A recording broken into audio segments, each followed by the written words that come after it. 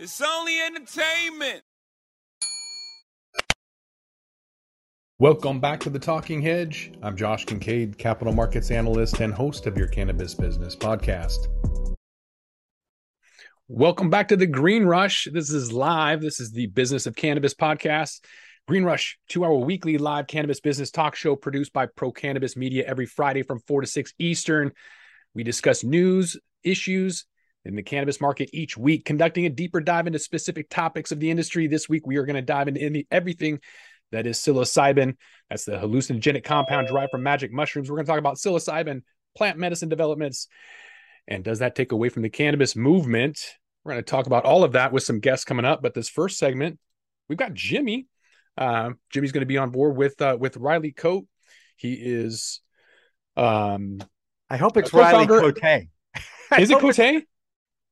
Yeah, I think it is. Is it pronounced Cote? Yeah, not bad. I thought it was Cote. He's been on with Dave Briggs before, so I'm going to go on. And by the way, Josh, that was a great intro. But tell the people who you are. I'm Josh Kincaid. I'm a capital markets analyst, but today I'm going to be the host. I've got a podcast called The Talking Hedge. It's a cannabis business podcast, and in my day job, I talk about the markets and finance and everything that is cannabis. There you go.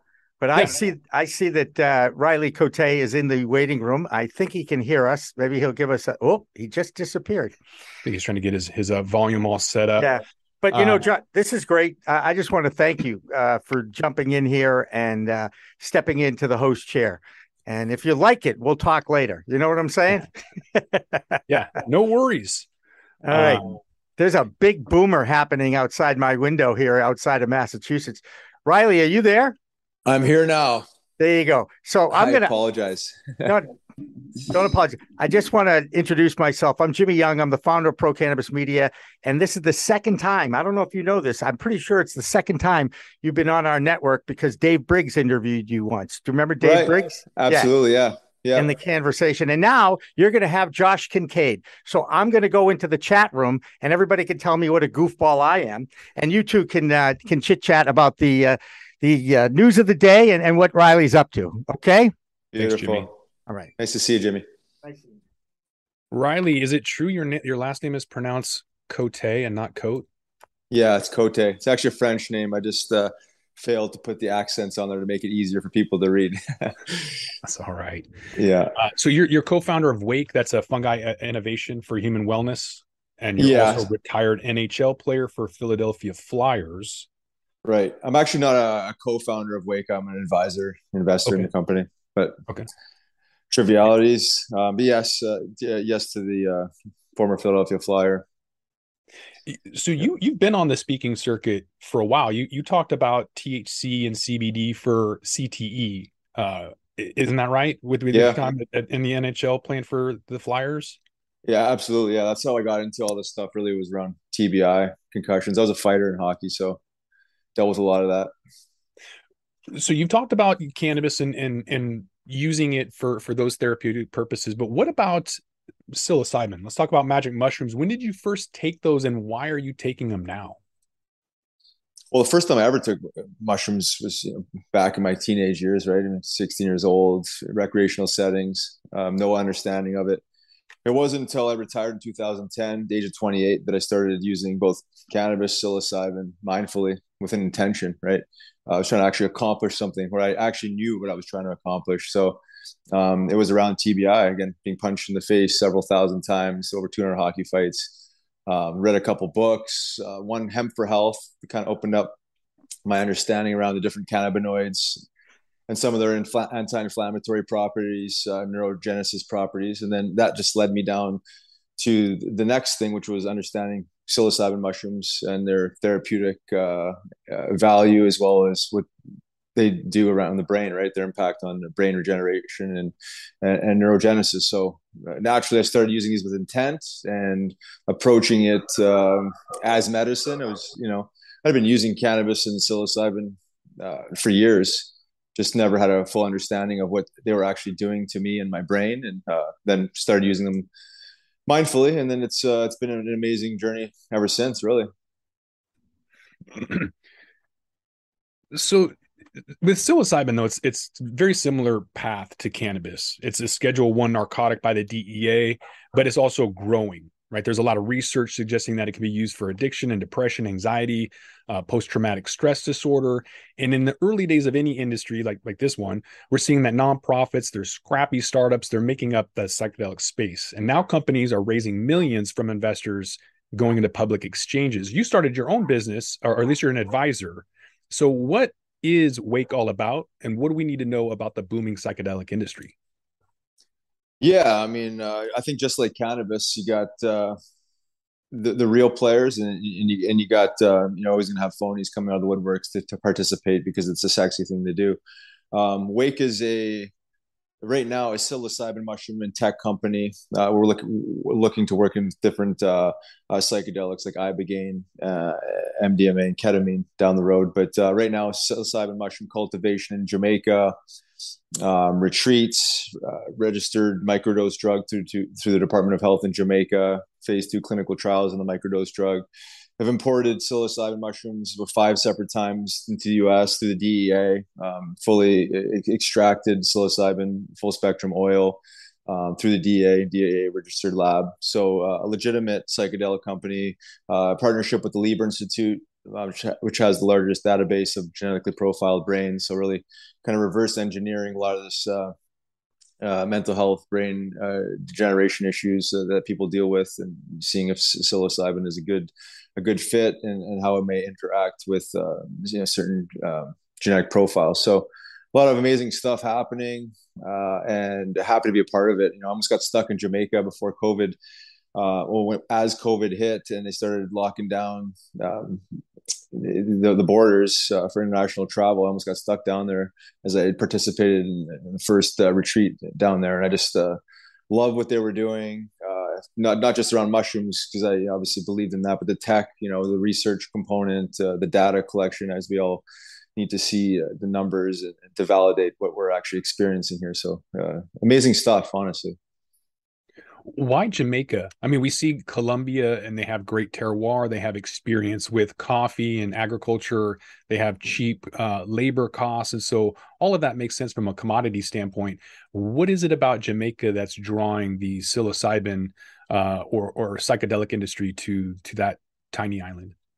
It's just the laws, right? It's legal and unregulated. So we're trying to build out the footprint here and do as much as we can legally through with the government, just through the proper channels, and then building that infrastructure. And then when different countries go online, different states go online, just kind of transplant the infrastructure there. So that's really it. I mean, we're working on bringing ibogaine there. It's legal, unregulated. So that's why psychedelic companies are going to Jamaica, right? It's just you just kind of do it where you can, and start building out the footprint, and then as states turn online, then you kind of move the ship there and do what you're doing in Jamaica there. I'm curious if we're going to see kind of a parallel existence with cannabis and synthetics, think of D8, for example, and you have all these people going in and growing in places that they shouldn't be, like Florida, for example. When there is open borders and global legalization, those places won't be a place to cultivate cannabis, for example. And maybe Jamaica won't be a place to cultivate mushrooms. I don't know. But what I do know is that there will be people that look for synthetic wherever they can because of the cost behind it. It's cheaper. And a lot of psilocybin that's using in clinical trials today is synthesized in laboratories without the use of biological materials. So as the psychedelic assisted therapy gains momentum, and you have consumers, investors needing to understand that difference between current available means of obtaining psilocybin, how's that going to work out? Are we going to see psilocybin produced naturally, organically, or is the synthetic going to take over? Do you have a personal or professional opinion about that? Well, I have an opinion on it. I think you're going to see a space where both are able to play. What you're seeing in Oregon right now, they've actually only allowed the path for natural psilocybin. Whether that lasts or not is to be determined, but the fact that they rolled out regulations that are fully supporting natural grown organic psilocybin is pretty amazing, honestly. Like you mentioned, I think all the clinical trials, all the stuff they're doing on a Johns Hopkins is all synthetic.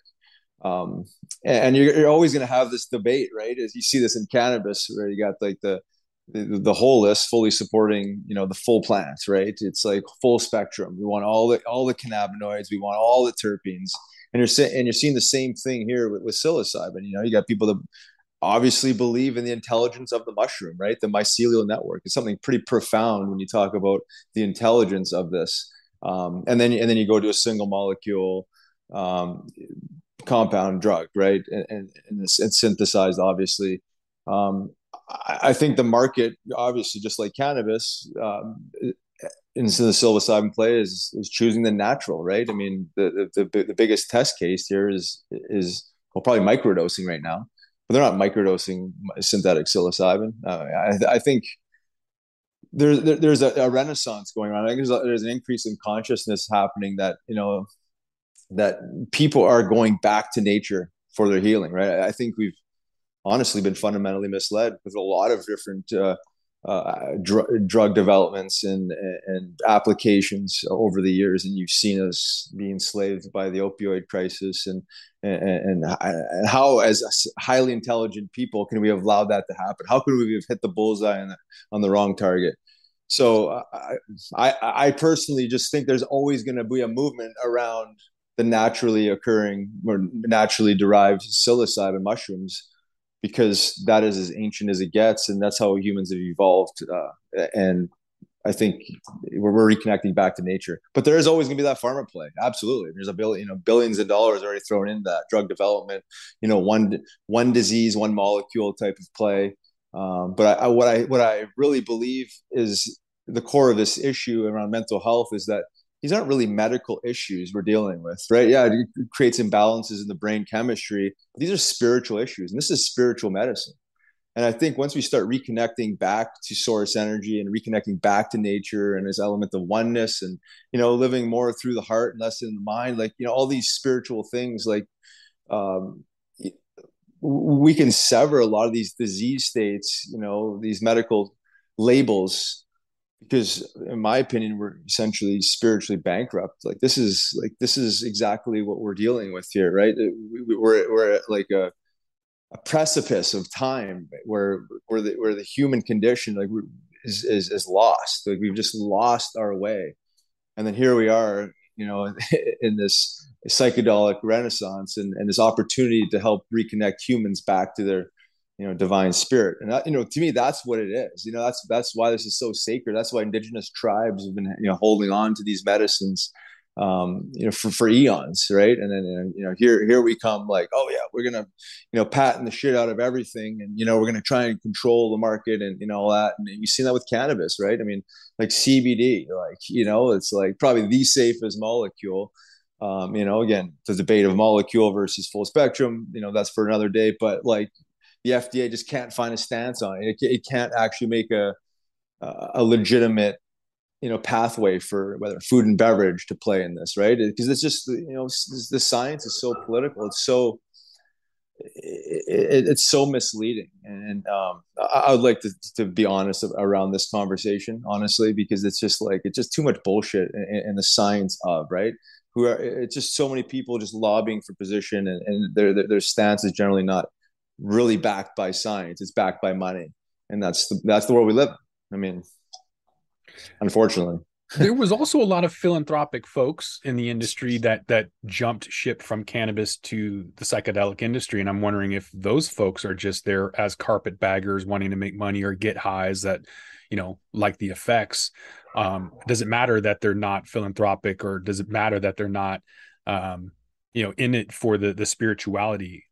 Is it taking away from that industry having a bunch of folks jumping in? Does it matter either way? I mean, I think it matters, of course, right? I mean, I think you'd always want people to do things for the right reasons. Unfortunately, we don't live in a world that people generally do things for the right reasons, right? It's usually selfishness, not selflessness, right? And a lot of people claim they're doing it for, the good of, the good of the gander, and they're doing this for the movement and all that stuff. But, again, you're always going to see this. Just people see an opportunity, and there's a sexiness and a uniqueness around it, and they just want to, hop into it just because. And, again, whether it's satisfying to the ego or they really think that they're going to make $1 billion overnight, whatever the case may be. I mean, you've probably seen a lot of people's egos being checked in cannabis that thought they were going to hop in, and it's going to be just like this, this golden goose that's just going to pump out money. I think a lot of people probably made money, but I think probably more people lost money in cannabis, as it stands right now. And I think if your heart's not in it the right way, and if you're not genuine with your approach to it, I think this, again, cannabis is spiritual too, right? There's a level of consciousness that comes along with that, and I think if you go in it with the wrong intentions, I think the universe finds a way to wean out the people that have a dark stain on it. So there's always going to be these people, right? And you can always see these shitty companies coming up and claiming to save the world, but you look at the people behind them a lot of the times, and they're soulless. They're just there to exploit and take advantage of something sacred. What makes Wake unique in that fact? Well, we're growing organically, growing mushrooms with substrates like bamboo and lemongrass. Not that it's about the substrate, but it's clean. It's a very clean grow. The technology component, the headgear, the data collection, the research component. I think everyone claims to be doing that, but we're legitimately doing it, and we're showing it. We've recently filmed a E60 documentary with ESPN that's going to be airing in October. That's going to show the world like legitimately what we're doing, and it's for real. And I think everyone talks about integration, but there's a huge focus on integration. Like, to me, like, the integration is the lifestyle that needs to be taught. And the psychedelics really need to support it, right? It needs a catalyst to help jumpstart people's spiritual path. Like, again, going back to my point, like, we're spiritually disconnected, and we need something to just like light a fire, create some sort of like little ripple awakening to help change the pathway moving forward. This is a lifestyle, right? So heavy on the integration, even right? I mean, this needs to start before you actually ingest a psychedelic. It's not just like come in for your treatment and then see you later, like this, like it's going to magically change all your whole life and fix all your problems, right?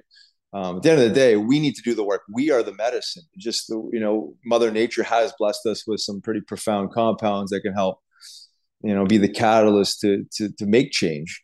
And then outside of that, we're working on closing a deal with a series of clinics in the U.S. too. So in the ketamine space, that's going to again start building out our footprint here, and really just doing what we can legitimately and professionally, and not turning our backs on the true indigenous ways, right? I mean, there's this melding of like indigenous and Western practices of philosophy's approach to holding space and ceremony. And I've participated in several indigenous ceremonies, and I've seen some of the Western clinical models, and it's they're almost polar opposites. But I think there needs to be a dance between the two. Because this is sacred medicine, but we do need to understand that we're obviously dealing with Westerners, the Western world and the industrialized world, and things have changed, and and playing that game too. So, well, with that, I think we have to take a break. It's 4:20 somewhere, but if somebody wants to follow up with you, whether it's cannabis, ketamine, or the psilocybin psychedelic industry, where can they get a hold of you at? Where are you at? Well, RileyCote.com, or you can just email me at Riley@RileyCote.com, and then we could chat and figure it out. Easy enough. And then you're still advisor with Wake. People want to check out Wake. Where are they at?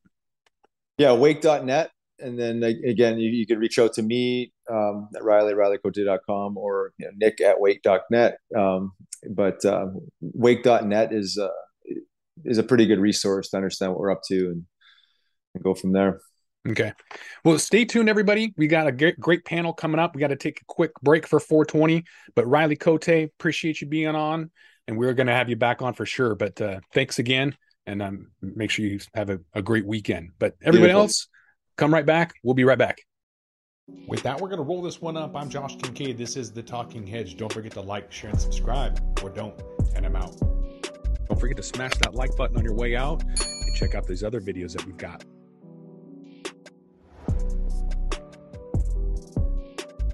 Thanks for listening to today's show.